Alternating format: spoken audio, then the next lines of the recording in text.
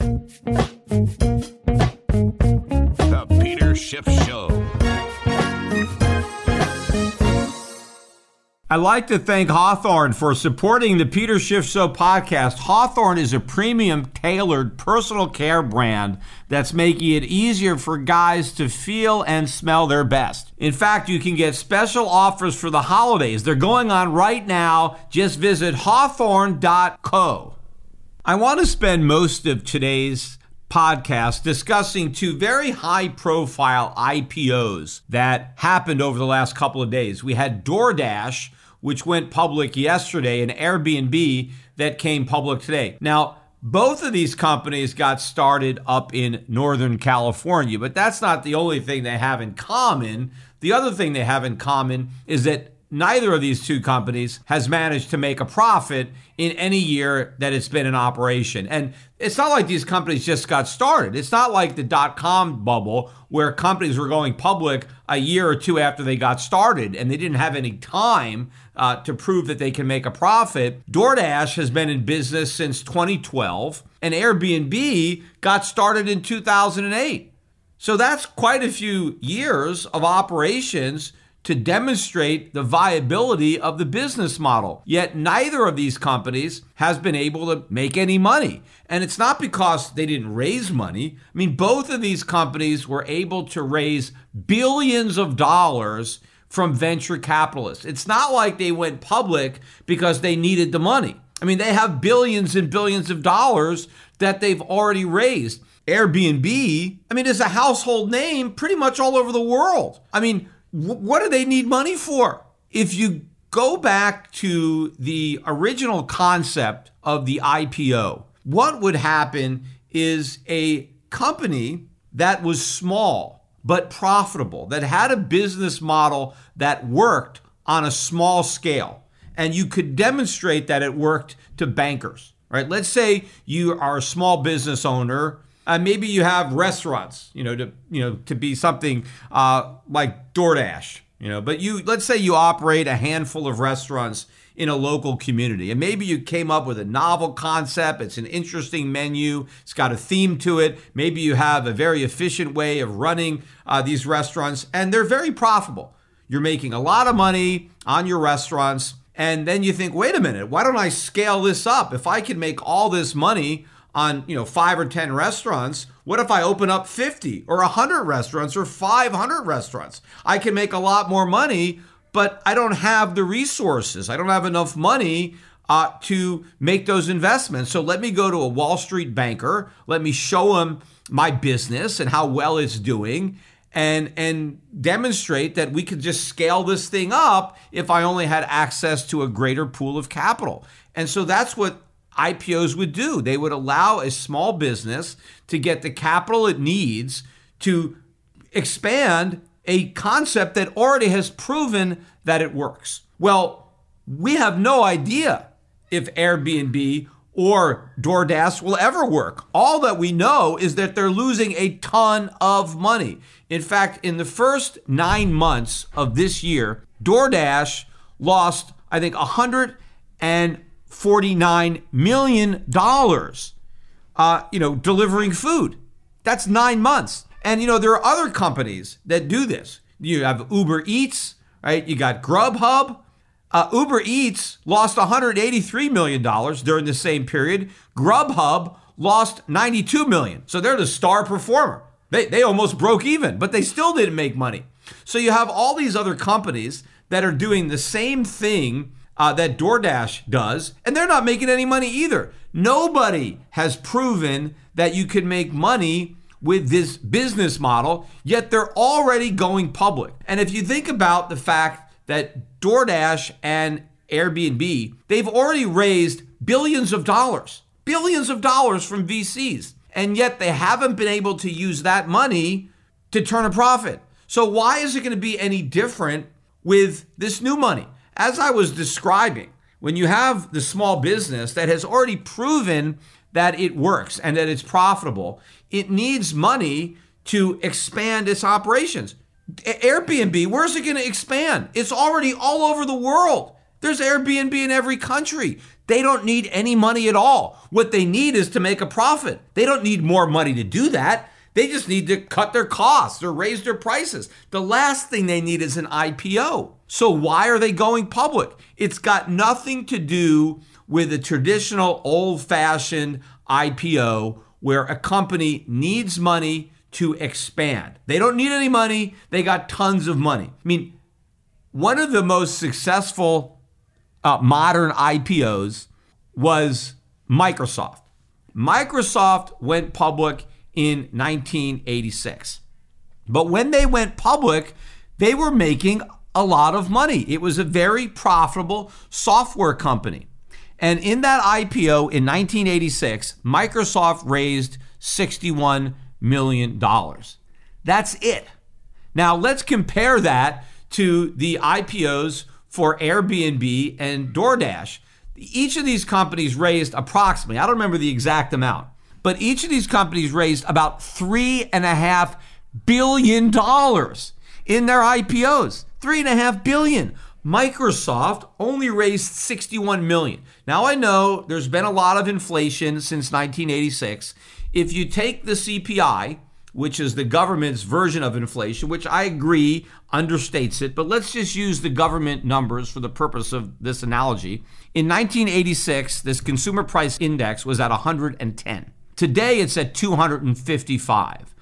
So if you adjust the Microsoft IPO for the CPI, in order for Airbnb or DoorDash to have raised an equivalent amount of money that Microsoft raised, their IPOs would have been 140 million.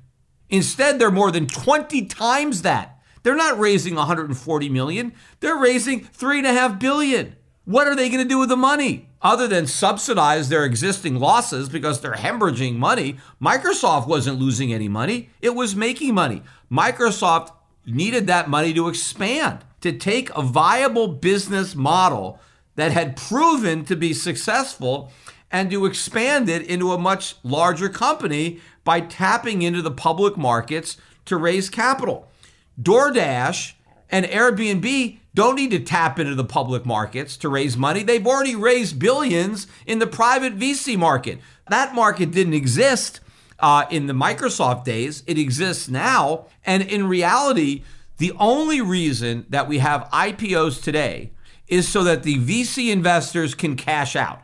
Right? It is not so the companies can raise new money to expand. They've already raised all the money they can. They've expanded the businesses as much as they can. And now they want a payday. But the one thing they haven't expanded is their earnings because they don't have any. And in fact, I don't even think the venture capitalists wanted earnings. All they wanted was revenue.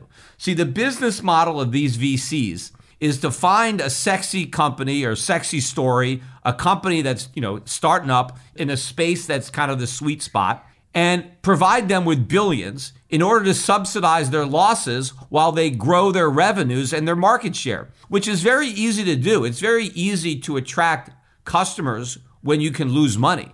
If you don't have to worry about being profitable, you can grow your market share. You can even drive smaller competitors out of business because they're trying to make a profit. And if you're not, you can undercut them because you've got these VCs that are willing to subsidize your losses because they're looking at making up for those losses when the company ultimately goes public, because the investors aren't going to give a damn that the company is losing money. They're just going to want to get in on a high IPO because they think an even bigger fool is going to pay an even higher price. And that's exactly what happened, because both DoorDash and Uber Eats, despite these sky-high valuations, I think the valuation on these companies was $30-40 billion just based on the IPO price. But both of these stocks, I think, doubled what the IPO, the investors rushed in to bid these stocks up. I think the Airbnb market cap now is about $90 billion because it's already doubled the IPO price earlier this morning. But this is where all these investors, the earlier investors who have been funding all of these losses, this is how they cash out. This is how they make a profit. And the bag holders are the people who are buying these IPOs. Now, of course, some of the people who are buying the IPOs are not going to be holding the bag. They're going to flip them. Right? So the bag holders are the ones that are still owning these stocks in 6 months, in a year, in 5 years, because by then, these businesses, these stocks are going to be dramatically lower in prices because the VCs have already been paid. They've cashed out. At some point, it's put up or shut up when it comes to making a profit. And since most of these companies are not going to make a profit, and certainly the companies that we're talking about, I don't think DoorDash is ever going to make a profit. Personally, I think DoorDash is eventually going to go out of business. I'm not sure how long it's going to stay in business, but I think it's ultimately going to go out of business. Maybe it'll merge with somebody. I just don't think they have a viable business plan. I mean, think about it. These guys couldn't make money before COVID. If they could make a profit before COVID, how are they going to make a profit after COVID? I mean, their customers are restaurants. I mean, this isn't rocket science. Restaurants are closing their doors by the tens of thousands. I think more than 70,000 restaurants have already permanently closed this year. Now, I'm sure there were a lot of those 70,000 restaurants were customers of DoorDash. Well, those customers are gone. DoorDash couldn't make money when those customers were still in business. How is it going to make money in the future when they're not in business? So the pool of restaurants that could potentially hire DoorDash is going to be smaller in the future than it was in the past, and they couldn't make money in the past. Also, I think a lot of these restaurants are going to be under incredible pressure to survive the higher cost in a post-COVID world. They have higher overhead, they have fewer customers. So I think they're going to be very cost conscious. One of the reasons that DoorDash probably doesn't make money is because it's probably not charging the restaurants enough money to cover the cost of the delivery, or it's not charging the customers, whoever's paying the cost of having a food delivered, because all DoorDash wanted to do was generate revenue and have a growing list of customers, and they had all this venture capital money that they could fund the losses. They're able to price their product in a way that made it a good idea. But at some point, DoorDash is going to have to raise prices that it charges for deliveries. And at that point, a lot of the restaurants are going to decide that it's not worth it because the consumer is not going to want to pay. I mean, let's say you're ordering a $30 meal and there's a $8, $9 delivery charge. The people might say, okay, it's worth it. I don't feel like getting in my car and driving 5 minutes to pick up my lunch, so I'll pay somebody $9 to deliver it. But what if the delivery goes up to $30? I'm getting a $30 meal and it's $30 to have it delivered? Well, forget that. I'm just going to go pick it up myself. I think that's what's going to happen. I think other restaurants might decide, you know what? I'm not going to pay DoorDash or Uber Eats or Grubhub. We're just going to deliver the stuff ourselves because the cost of delivery has now gone up to the point that our own people can do the deliveries, or maybe a few local restaurants can get together and share a common guy to do the deliveries. There are all sorts of ways that restaurants can find a way to deliver their products to their customers without involving DoorDash or any of DoorDash's competitors, right? So I don't think this business model is going to survive. I think the fact that it hasn't been profitable yet, it's been around since 2012. They couldn't make a profit pre-COVID. No way they're going to make a profit post-COVID. I don't think the business survives. Yet here it is going public. Everybody is celebrating, but nobody is focusing on the lousy fundamentals of the business. I mean, the industry that they're in is terrible, and it's highly competitive to boot. And look at Airbnb. I mean, that's another business that's been decimated by COVID. It's travel. People are not traveling as much, so they don't need to stay in Airbnbs. Now, yes, I know that maybe next year things will pick up, but are they going to be bigger than they were before COVID? I don't think so. Yes, they might not be as bad as they were in 2020, but I don't think it'll be as good as it was in 2019 or 2018. And who knows what's going to happen? I mean, we could get another disease. I mean, we now have a protocol for how to handle these types of diseases. We just shut everything down. We stop all the travel. So I think this has made the travel and leisure business a lot riskier, a lot more expensive. I think a lot of these Airbnb hosts are going to find out that they could be in a lot of trouble. A lot of these guys might have borrowed money that they can't repay. And, there's a lot of regulatory risks. You got the hotels, that want to sue these guys because they don't think they're complying with local laws because they don't like to compete with Airbnb. You've got labor law problems because, again, DoorDash, just like Uber or Lyft, right? They have independent contractors who are doing these deliveries, and governments might want to claim that, hey, these are actually employees and you need to pay them higher wages, you need to pay them benefits, you need to pay taxes. So there's all sorts of potential problems that could blow up in the future. And the companies haven't already made the profit in the past. I mean, they're already losing money. And what I see is the potential for these losses to get even bigger, not even smaller. I mean, there's no way that these companies should be going public. And there's no way they could have gone public, 30, 40 years ago or 20 years ago. I mean, it would have been impossible. People would have laughed at them. Today's episode is sponsored by NerdWallet's Smart Money Podcast. NerdWallet's financial journalists use fact-based reporting for some much-needed clarity in the finance world, helping you make smarter decisions with your money. Get smarter about things like saving on travel, because spending less on airfare means more money for an extra night, and maybe a fancier dinner too. Boosting your credit score, since good credit is like a real-life cheat code. And saving for an emergency fund, because life is like a good movie. It loves a good plot twist. Listen to NerdWallet's Smart Money Podcast on your favorite podcast app. Future you will thank you.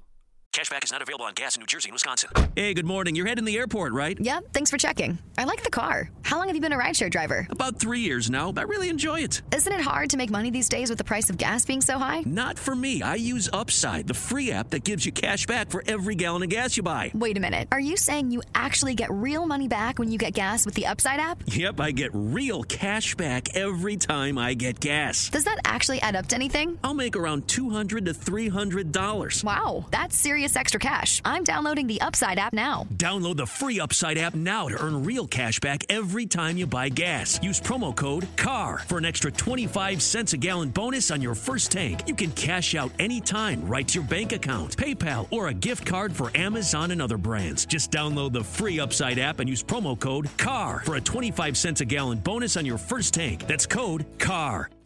I mean, think about the example that I gave earlier. Guy has a few restaurants and he wants to expand, right? He's making money. He's got a great concept. It's really proved out on a local level, and he wants to take it national. He wants to take it global, and so he wants to raise money.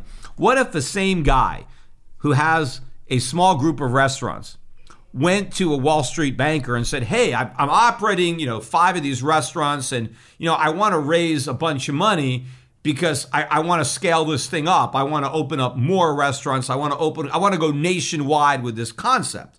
And the banker's like, okay, well, how much money are you making now? And he said, well, I'm not making any money at all. I'm losing a bunch of money. Matter of fact, every restaurant I have loses money. In fact, I'm losing so much money, I need this IPO because I need to subsidize all my losses. Do you think this guy would make it out of that meeting? They'd laugh him out of the door. I mean, what do you mean you're not making any money? Why aren't you making money? Maybe he says, well, the reason I have all these customers is because my prices are so low, it's cheaper to eat at my restaurant than cook at home. And so I've got a long line of customers because I'm practically giving away the food. And I just want to expand nationwide. I want to have a whole chain of money-losing restaurants. So can you help me go public? Right? There's no way that would ever happen. But that's actually what's happening now with the VCs, because this is not a public market. The venture capitalists who are funding these companies, they are funding those business models. They are giving entrepreneurs money to expand their money-losing businesses. And in fact, the money that they're giving them is subsidizing the businesses and enabling the expansion. These businesses would have died much sooner if they didn't have all that VC money to blow. And they're able to use that money to take a losing concept and expand it. But then the only exit strategy for the venture capitalists is the IPO, where the public can ultimately end up in these stocks. Now, of course, initially when you have the IPO, a lot of funds want it, a lot of investors want it because they know that the price is going to go up. It doesn't matter about the losses or the prospects for future profits. None of that matters in the frenzy of the IPO. Everybody wants to buy it because they know it's going to go up. The question is, who is going to get caught with the stock when the music stops? Because it's a game of musical chairs. And as long as people are bidding up the price and you can have it in your statement at a higher price, well, you look like the hero. But at some point, somebody is going to be left holding the bag because the bottom is going to drop out eventually of these companies because they are not viable. They can't make a profit. And if they try to make a profit by raising prices, they destroy their business model. Now, I do think eventually, my guess is that Airbnb will find a way to make a profit. I think they will at some point. Again, I don't think DoorDash ever will. So I think that stock is going to zero out at some point, and maybe it'll get bought out by somebody before it goes to zero.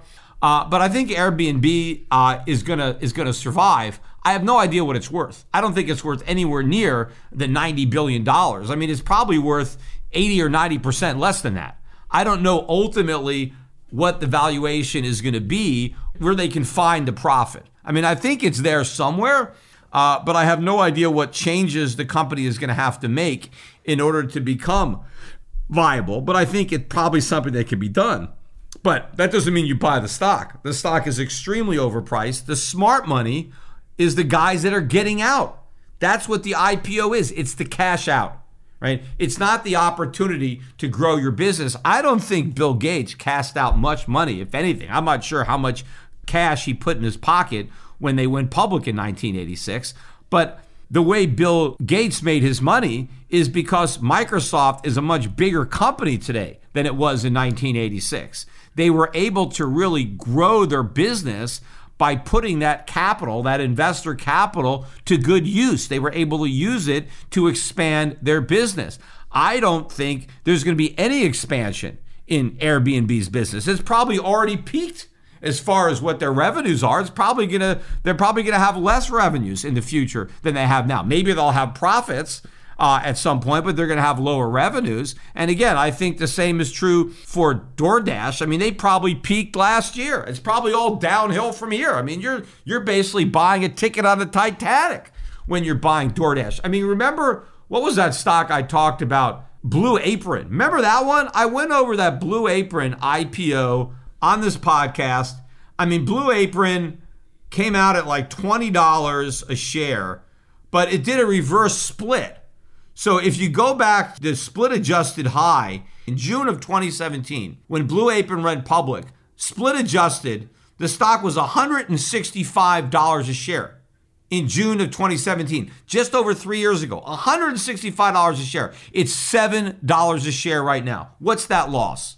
That's a 95% decline in the price of Blue Apron stock. Yet Wall Street brought that turkey public. They had no problem selling that stock, and they're doing the same thing, I think, with DoorDash. It's the same basic concept. I mean, maybe it's not as ridiculous as selling recipes or whatever Blue Apron was doing, but to have so many publicly traded companies or companies in the business already, and all of these companies are losing money. Not a single one of them is making money. And there's really no barriers to entry for more companies to enter the space. Although why would they when nobody who's already there is making any money? So what's the point of somebody else joining that money-losing party? But it should be obvious that the business model does not work.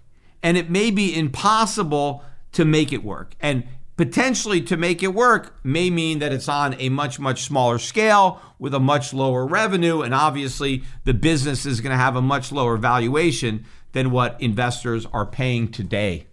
Hawthorne is a premium tailored personal care brand that's making it easy for guys to feel and smell their best. So if you're looking to take your self-care routine to the next level, Hawthorne is there to help. They've got high quality products that are specifically tailored to your needs. In fact, they'll even give you free shipping, not only when you buy the products, but if you return them because you're not satisfied, you can ship them back for free. In fact, they'll even give you suggestions based on your feedback of which products may work better for you.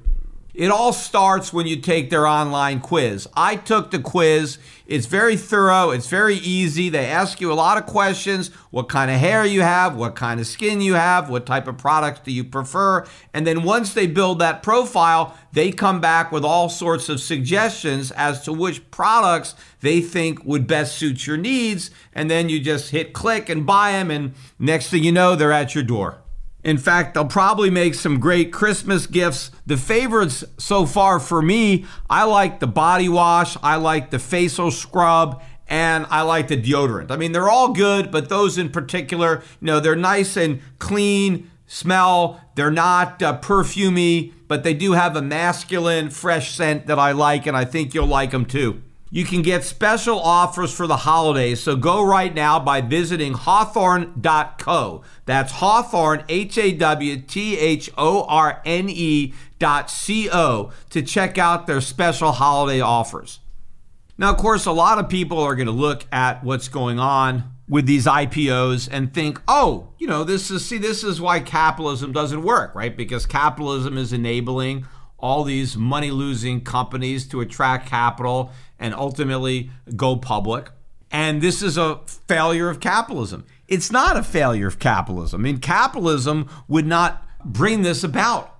This is the Fed. This is the artificially low interest rates that has turned Wall Street into a gigantic casino. And that is where all this money is coming from. That is what is fueling these money-losing companies. That's why there's all this cash to fund these businesses, because interest rates are so low and money is so cheap that these type of companies can attract all this money. If they had to pay a market rate for interest, if you didn't have all this cheap money coming from the Fed, then none of these companies would be able to sustain the type of losses that they've been sustaining, because they wouldn't be able to get the venture capitalists to finance it. So that's why, your DoorDashes or Uber Eats, Grubhub, or Postmates, that's another one that's competing in the same space. Again, it's a very crowded field of money-losing delivery companies, but it's the Federal Reserve that is enabling all this.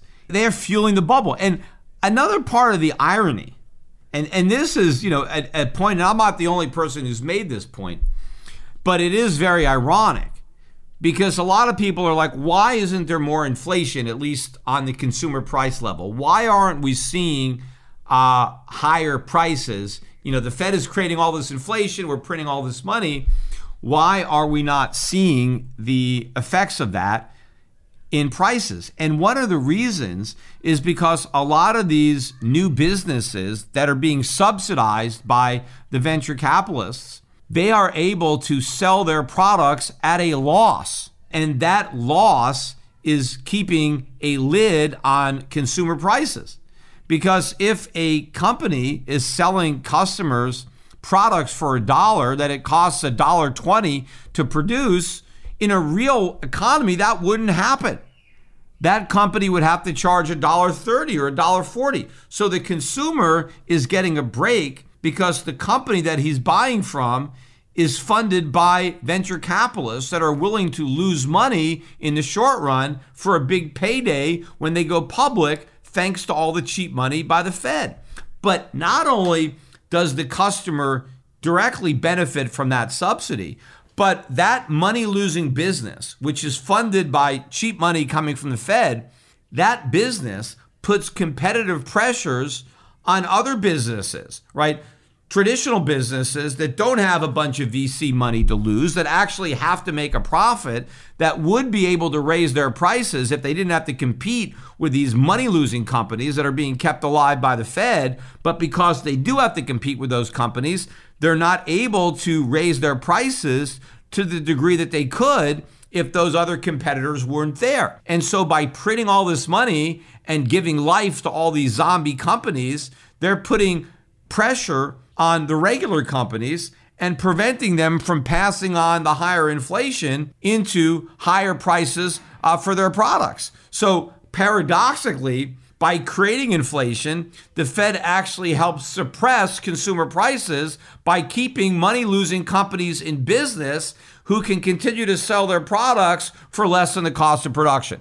And I think, that has been what has been happening at DoorDash and maybe even Airbnb too. Maybe one of the reasons that Airbnb is losing money is because it's not charging its hosts enough, that the hosts are keeping too much of the pie compared to what it costs to operate this business. And to the extent that they had to charge more, they had to take a bigger slice of the pie, then they may lose some of their hosts. And, it may make the business less attractive to the people who are operating or using their places through Airbnb. Because remember, a lot of people can cut out the middleman.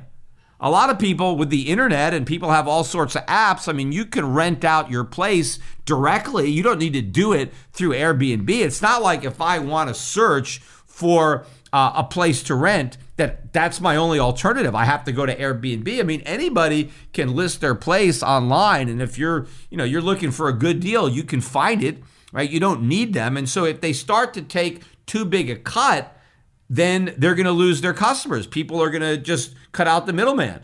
So right now, maybe they're taking a small enough piece that the hosts think it's worthwhile to be part of that system. But obviously, whatever Airbnb is charging, it's not enough to actually make a profit for Airbnb. Now, of course, they haven't cared about that.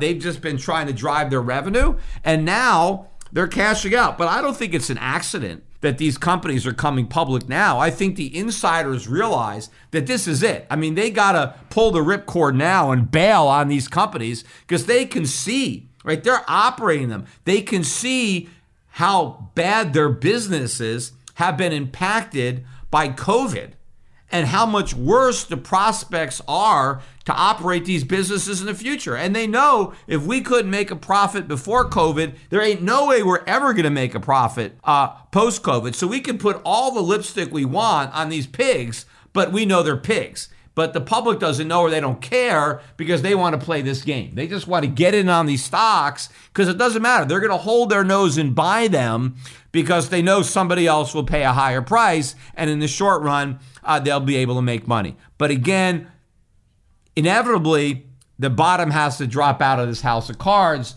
Prices are going to come crashing down. And in fact, if you look at all these IPOs that have come out from money-losing companies over the past few years, they're almost all down. They're almost all way down. I mean, Blue Apron isn't the exception. I mean, there's a lot of Blue Aprons out there. People have very short memories. Look at a lot of these stocks and look at how much they've gone down. Yes, there was some short-term profits for the people who got in and got out, but somebody got in and didn't get out by definition. Right? There's a lot of bag holders, and there's going to be a lot more. And while I'm talking about bag holders and bubbles popping, I want to also talk a little bit more about Bitcoin, because when I talked about Michael Saylor over at MicroStrategy on my last podcast, I actually recorded that podcast before I'd actually seen the news story that day that actually sent shares of MicroStrategy down about 13% because Citibank downgraded MicroStrategy from a buy to a sell, which is very rare. I mean, they didn't even go to a hold. I mean, they went all the way to a sell. I mean, you rarely see an analyst put a sell on a stock. I mean, a hold is basically a sell. They just don't want to come right out and say it. So you have to read between the lines and that, okay, this stock is a hold. That means get rid of it. So when you go to an actual sell, you're not just telling people to read between the lines, but you're just saying, hey, get rid of the stock. There's a reason for that. And what happened was that MicroStrategy announced that they were going to be borrowing $400 million by issuing some convertible preferreds. They're going to borrow this money, $400 billion, and they're going to use the proceeds to buy more Bitcoin. Now, this is crazier than their earlier decision to buy Bitcoin, which I did discuss on my last podcast, because according to Michael Saylor, they had a lot of cash just sitting on their books that they had earned, and they didn't want to pay it out as dividends, which is what they should have done. I mean, if they didn't, have a good use for the cash, if they didn't have a place to invest it, they should have just declared dividends and paid out the cash. And then if the shareholders wanted to use their dividends to buy Bitcoin, they could have done it, or they could have done whatever they wanted with it. But he decided that hey, we don't want to lose this cash because the Fed is printing all this money. There's going to be inflation. So we want to put this cash someplace safe. And so we're putting it in Bitcoin. And I made the point on my last podcast that made no sense because Bitcoin was riskier than cash, that if he really wanted something safe, he could have bought gold.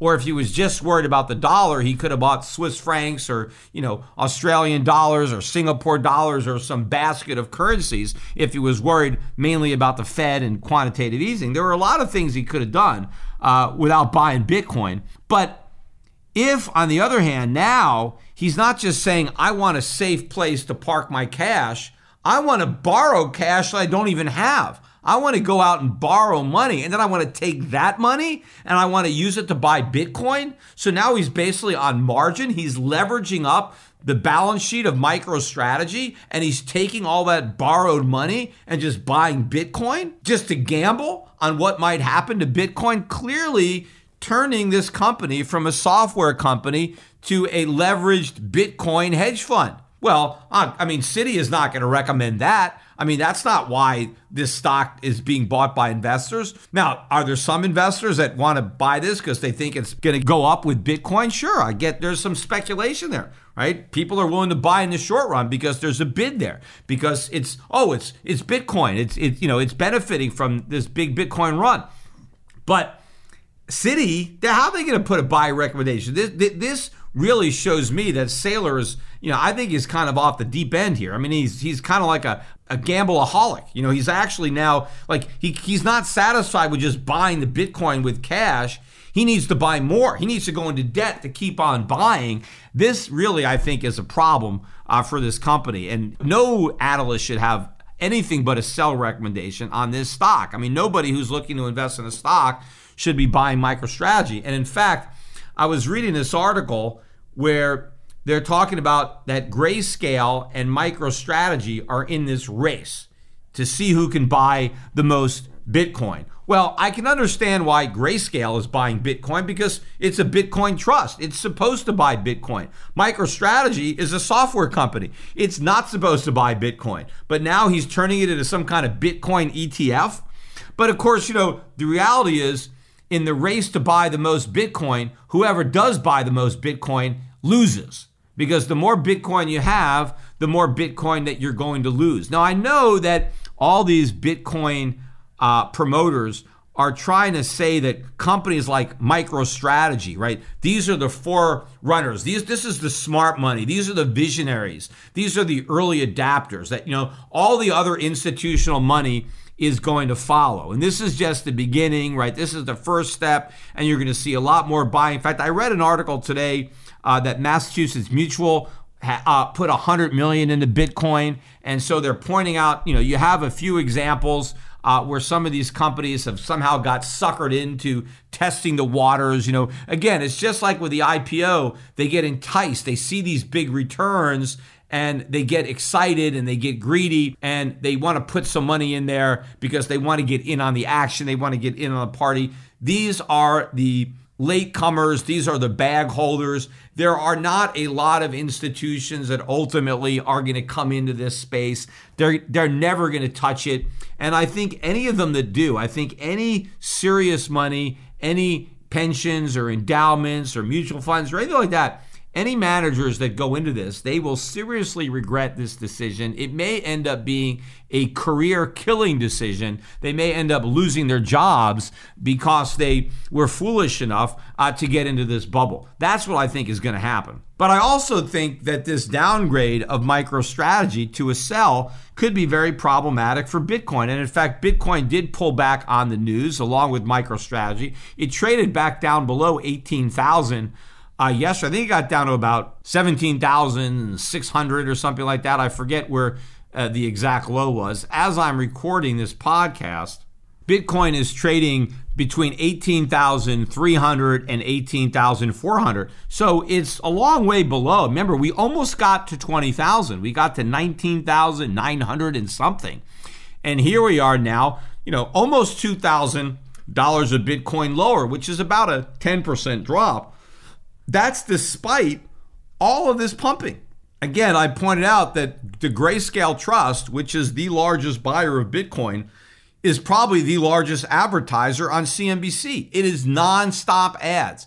If you turn on CNBC during any 15-minute interval, you're going to see 2 or 3 Grayscale commercials, right? So on an hourly basis, there's probably a dozen of them. I mean, I don't know, every time there's a break. I don't think CNBC takes a commercial break where at least 1, if not 2 of those commercials are drop gold by Grayscale. I mean, that's constant. That's all you see. Yet despite that constant pumping, and not only that, but half the guests that come on CNBC are asked about Bitcoin, right? Or they're making pie in the sky forecasts about where Bitcoin is going to go. Nobody's negative. You can't speak a negative word about Bitcoin if you want to get invited on CNBC, right? So either you have to admit that you're buying it and it's going to the moon, or you just have to say, look, I don't buy it, but I don't understand it. It's a new asset class, so I don't know. But you can't say it's a con. It's going to crash. It's going to zero because you'll never get on. So despite all that one-sided coverage and all that pumping, we're at 18,000. We're not at 28,000. We made a new high and then the market went down. And nobody is accepting or wants to entertain the possibility that what we've just made is a big double top. Now, is it possible that Bitcoin is going to get through 20,000? And is it possible that the bubble is going to get bigger? Sure, anything is possible. But it's also possible that this is a double top. And if so, Bitcoin has a long way to fall. And anybody who buys into it is going to lose a lot of money. But it's the same concept as the people who are buying into DoorDash or buying into Airbnb. A lot of people who are buying into it know that these companies are never going to make money. I mean, what would make you think that they're going to make money? I mean, what about their past suggests that there's ever going to be a profit in their future? I mean, there's nothing to base that on because they've never been able to achieve a profit. And if the business climate is going to be more hostile in the future, and therefore even harder to make a profit, if they're going to have fewer customers and their customers are going to be even more cost conscious in the future and therefore even more resistant to higher prices or less likely to continue to purchase your services or look for an alternative, do it themselves or look for something cheaper, it doesn't make any sense. I think a lot of the people who are buying these stocks, they know that the companies aren't going to make any money. They just figure they'll make money before other investors figure that out. I think that most of the people buying these stocks are intending to flip them, right? They're not going to hold these stocks for the long term because they can look back and see what's happened to these IPOs from the past few years, and they realize that if you hold on to them, you lose, right? You can't marry these stocks. You could date them for a few weeks and maybe a few months, and then you got to break up. Because otherwise, you're going to be stuck, with a crazy girlfriend that you can't get rid of, right? That's the reality. And so the bubble, I think, on these stocks is going to pop a lot quicker because I think the investors have already got one foot out the door when they bought. So we'll see how long these stocks can stay above their IPO prices. But at least when it comes to DoorDash or Airbnb, you can entertain the possibility that these are viable businesses, even though there's nothing to really base that on. At least in theory, they could make a profit in the future. There could be some value there, but I don't see any rational argument for any value in Bitcoin, right? These companies could eventually have some type of value. What that is, I don't know. So they may not go to zero. They may find a market that's viable. They may find a business model that works on some kind of scale. And so there may be some value to this business or these businesses, which I think is likely far below the valuation that they're sporting today.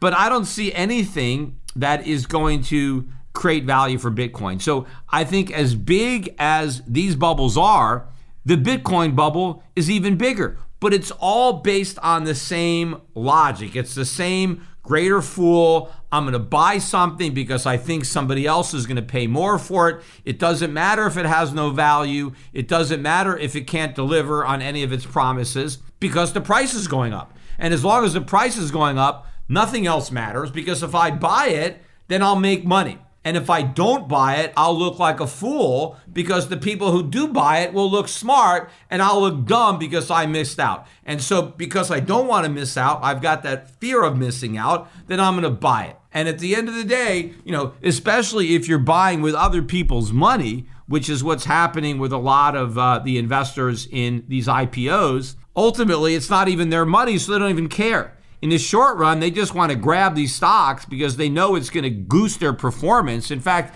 anybody who is lucky enough to get the Airbnb or the DoorDash IPO, chances are that the stock is still going to be much higher than the IPO price at the end of December, right? And that's going to really help out their year-end statements, right? You really want to get some winners in December because you want to have that statement, because that's the end of the year. It's also the end of the quarter. You get your bonus, your quarterly bonus, your year-end bonus. So you want to try to goose your performance as much as you can, even if it means that you hurt your performance next year when the bottom drops out of these stocks. But if you can get them into your portfolio now, you can stuff them in there. They're like the stocking stuffers for the Christmas bonus. But if you can stuff a lot of these turkeys into your portfolio now, well, you're going to get a bigger bonus, right, at the end of the year, because it's going to help your performance. So I think that is what is driving it, because people are not even investing their own money. They're putting other people's money into obviously overvalued stocks because they know in the short run, everybody else is going to make the same mistake. And because they're just marking the stuff to market, it's all paper profits. But none of these paper profits ultimately matter in the long run when the stocks come crashing down. And the same thing is going to be true with Bitcoin, right? All the people who are sitting on these big piles of profits that think they're so smart and that think I'm so dumb because I don't own any, none of these paper profits are going to matter when they're gone. They're just going to be memories. People are going to have memories of the profits that they had, but they never took. In the meantime, I'm going to have real profits that I earned because I avoided losing money in those bubbles. And instead, I focused on the real value. I bought the assets that other people were ignoring because their heads were caught in a bubble and they didn't see reality. And so at the end of the day, I'm holding the winning hand.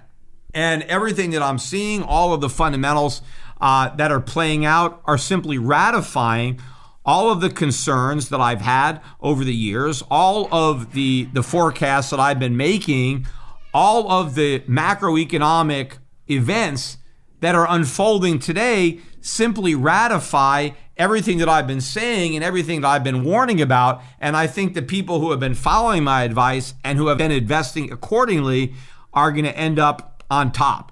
We're going to end up making a lot of the money that other investors lose.